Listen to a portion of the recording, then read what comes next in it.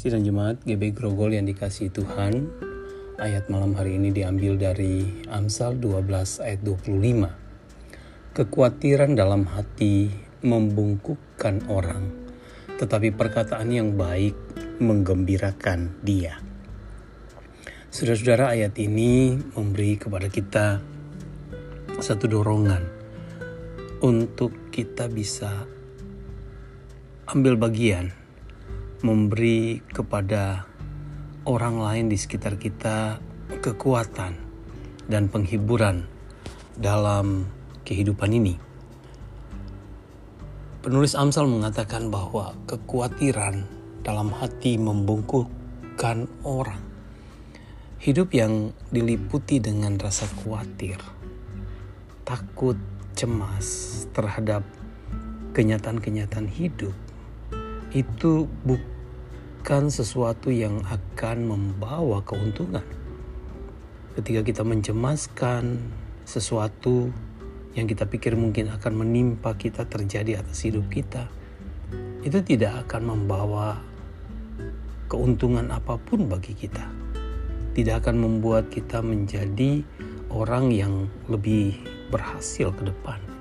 Tapi justru sebaliknya, itu akan membuat jiwa kita menjadi rapuh, bahkan kita menjadi orang yang lesu.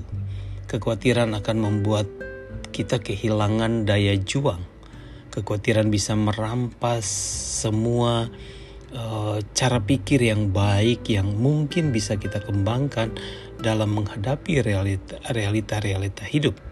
Kekhawatiran yang terus-menerus akan membuat jiwa kita menjadi lemah.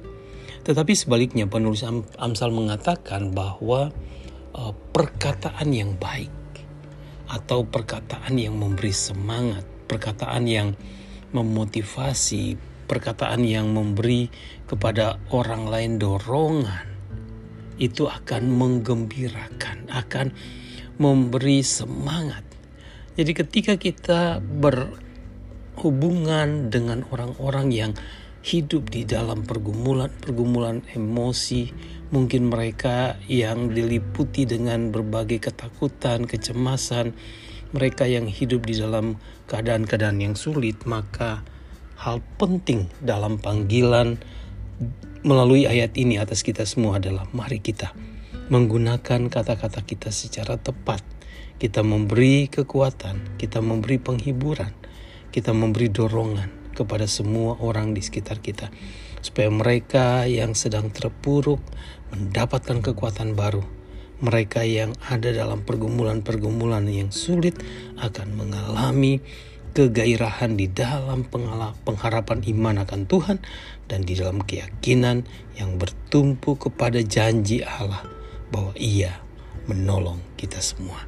Bapa yang baik, malam hari ini kami datang kepadamu, terus menyerahkan hidup kami, supaya Engkau penuhi kami dengan kebenaran firman-Mu, supaya hati kami terus diliputi dengan sukacita, hati kami diliputi dengan damai-Mu. Tantangan-tantangan hidup yang kami hadapi, beri kami keberanian untuk menghadapinya dengan iman akan Engkau saja.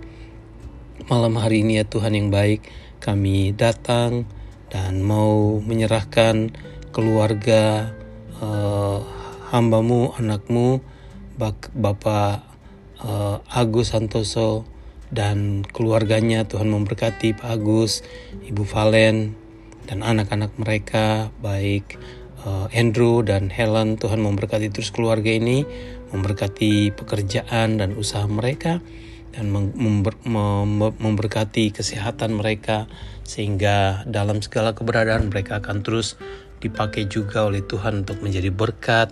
Kesempatan-kesempatan pelayanan yang mereka jalani, mereka akan sungguh-sungguh menikmatinya dalam kasih dan pemeliharaan Tuhan. Kami juga menyerahkan ke dalam tangan Tuhan keluarga Bapak Handi Sulistyo. Tuhan memberkati Pak Handi, memberkati istrinya Bu Iren dan juga putra mereka Theo. Tuhan jagai keluarga ini terus, sertai dan pimpin mereka, bimbing dan naungi mereka dalam pergumulan-pergumulan, kerinduan-kerinduan, dan harapan-harapan hidup mereka, segala usaha dan pekerjaan mereka. Tuhan berkati supaya itu semua berhasil dalam kemurahan dan penyertaan Tuhan. Pakai mereka juga untuk menjadi berkat. Berkati semua orang yang mereka kasihi, naungi dalam segala keberadaan. Terima kasih Tuhan. Terima kasih. Kami juga mau berdoa untuk persekutuan pemuda dan remaja di gereja kami, supaya Tuhan memberkati agar pemuda dan remaja akan terus bertumbuh dalam iman, bertumbuh dalam pengharapan akan Tuhan, bertumbuh dalam kekuatan kehidupan yang terus setia pada kebenaran firman di tengah-tengah pergaulan mereka yang penuh tantangan. Terima kasih Tuhan, berkati sisa tidur kami di malam hari ini, pada waktu kami beristirahat, biarlah Tuhan jagai dengan anugerah dan kasih berkat-Mu. Dalam nama Yesus kami berdoa, amin.